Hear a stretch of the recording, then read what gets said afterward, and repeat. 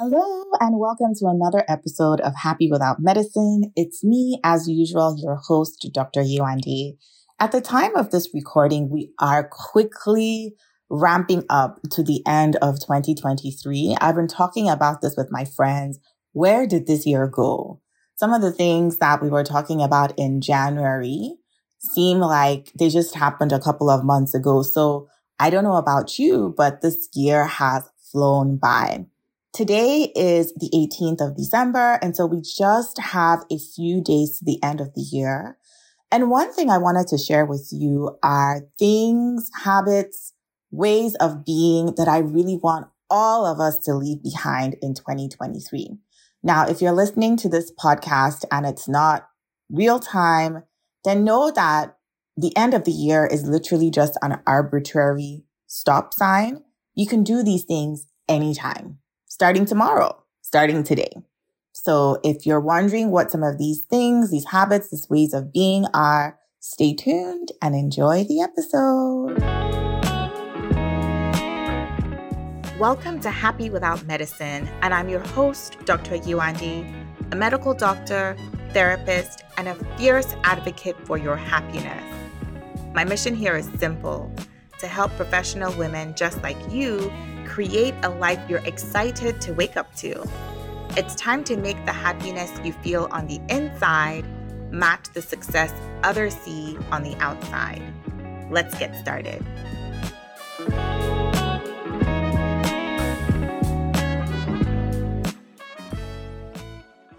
If you're anything like me, you are always looking for how you can improve yourself. And to be honest, studies have shown that as human beings, we are always looking for goals. We're always working towards goals. If we don't have a goal that we're working towards, it is a source of depression, anxiety, loneliness for a lot of people. And when I say goals, I'm not talking about big, lofty goals like going to the moon or starting $1 trillion company. Those are all well and good. But even goals as simple as meeting up with a friend or going outside for a walk. Those things, in fact, those are the little things that overall, when we add them together, have a bigger, more dramatic, more impactful, more significant impact on our well-being.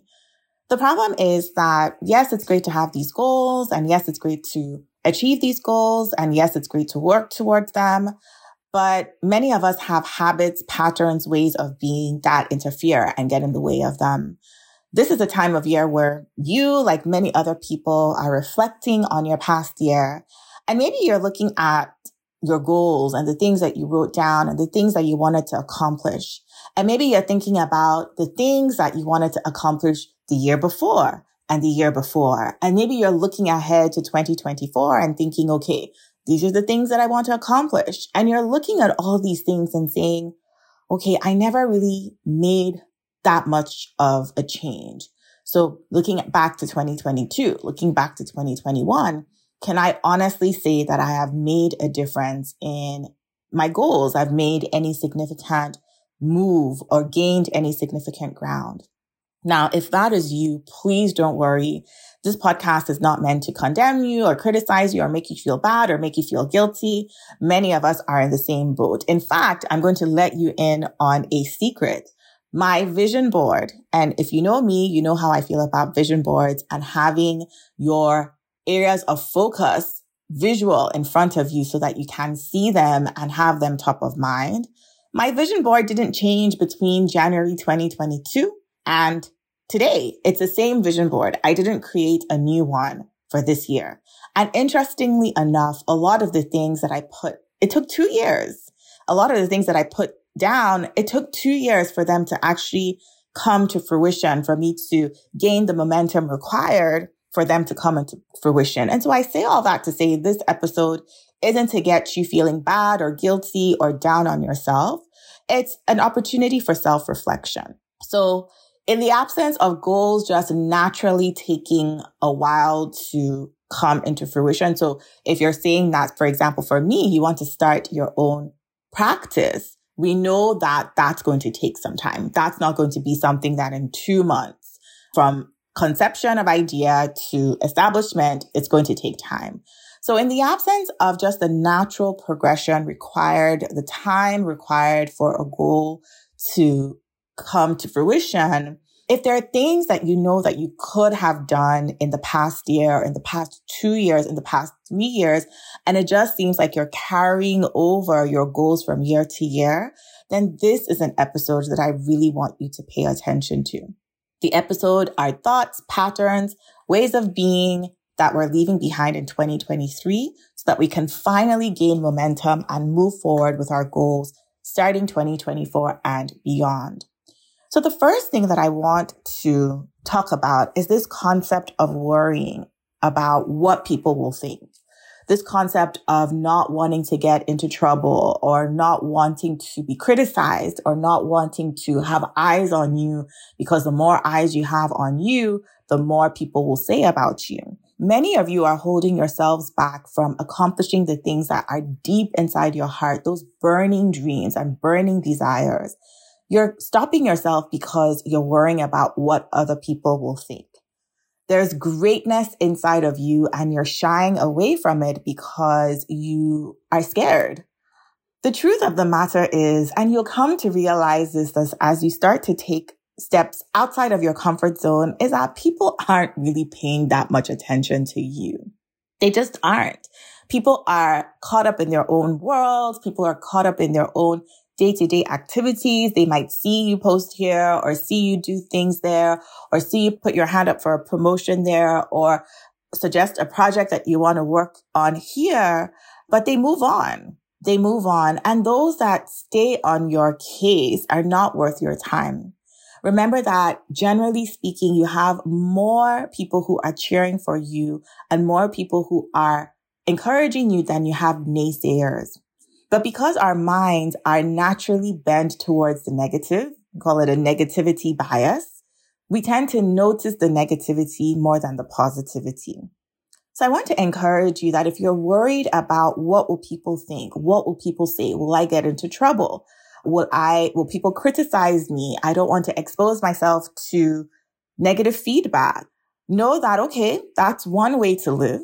That's one way to live, which is to just stay hiding and stay in your own little corner. But if you know you have greatness inside of you, realize that there are many more people who are encouraging you, many more people who need the information that you have and need the expertise that you have that are literally just waiting on you. I'll often tell my clients that there are people, and it could be something as little as having the information on how to run your home in a more efficient way. There are people who are crying, who are sad, who are feeling guilty, who are feeling even on the brink of depression and overwhelm or a breakdown because their homes are not organized the way that they want them to be. Or people who are losing hope in their career because they just don't have the information that you have to take them to the next level.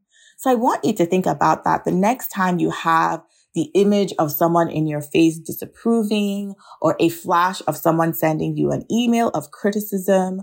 Know that the work that you're being called to is far greater than you. And there are people who need you, people who are in the pits of despair right now, not to be dramatic, that if only they have the information that you have, that their lives would change, literally. It's something that I had to tell myself when I was shying away from showing up, whether it was on LinkedIn or on Instagram or even starting my practice.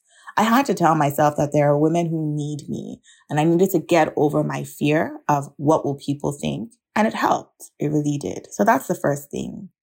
The second thing is this idea of lingering negative thoughts, right? We have thoughts that come into our heads that we just don't address.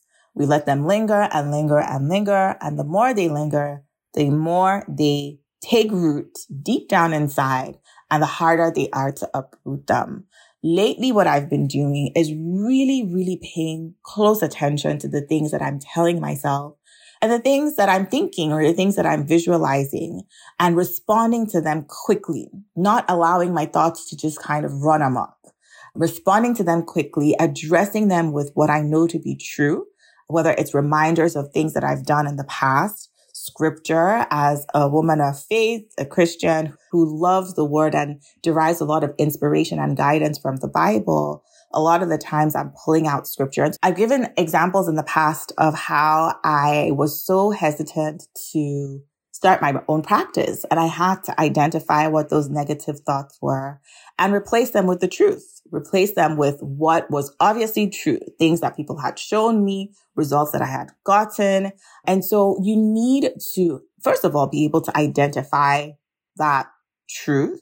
First of all, identify the negative thoughts.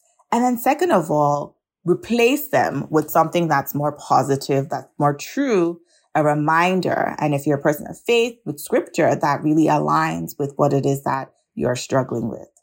The next thing that I really want to talk about is making sure that you are taking care of yourself. I know that self-care is something that we hear about a lot. It has received, a lot of notoriety, so to speak. And the reason is because social media has made self-care seem very inaccessible. What does that mean? For a regular mom who is working with kids and has responsibilities, self-care, the way it's presented, seems like this luxury where you wake up at a certain time, let's say 7:00, and you are spending 2 hours scrubbing your face and setting your tea and doing all these exercises and taking a long walk. And it's like all these things in 2 hours of a day. And it's like, who has time for that? Or it's the spa days and the manicures and the pedicures, which, don't get me wrong, if I had the time and the luxury for a 2-hour morning routine, count me in. But the reality is that for many of us, that is just not accessible. But at the end of the day, you need to redefine what self-care means to you. Is it taking even just a 30-minute walk every day? Is it taking your lunch breaks? I speak to a lot of women who don't take their lunch breaks, or if they're taking their lunch breaks at work, they are eating in front of their computer. They're not stepping away from their desk. Is it connecting with a friend? You have to redefine what self-care means to you. And by the way, if you are interested in learning more about self-care, I'm going to be releasing very soon a short course on how to find your self-care and really hone in on what self-care means to you and where you can start. It's very short. You can get it done within 30 minutes, and it's going to give you a roadmap on how to create a self-care plan for yourself that you'll actually stick to, because again, it's not inaccessible. It's accessible to you. It's customized to you, and it means something to you. And so those are the main things that I wanted to talk about today. First of all, not hiding, making sure that you are going for your goals and not allowing the thoughts of other people stop you. Second of all, identifying what those lingering negative thoughts are and nipping them in the bud right away. And third of all, taking your self-care seriously, not allowing what other people do define what self-care means to you, but approaching self-care in a way that is meaningful and purposeful and makes sense for the season that you're in. Okay? I hope you enjoyed this episode. If you did, be sure to share it with a friend. And remember that I am always here advocating for your success and happiness. Until next time, take care. Bye. Thank you for joining me, Dr. Yewande, on the Happy Without Medicine podcast this week. If you enjoyed this episode, I would so appreciate it if you could give it a review on Apple Podcast, because it helps Happy Without Medicine pop up when other women are searching for ways to find their happiness again. And visit happywithoutmedicine.com to view the complete show notes and other resources mentioned in today's episode. I'll catch you next time.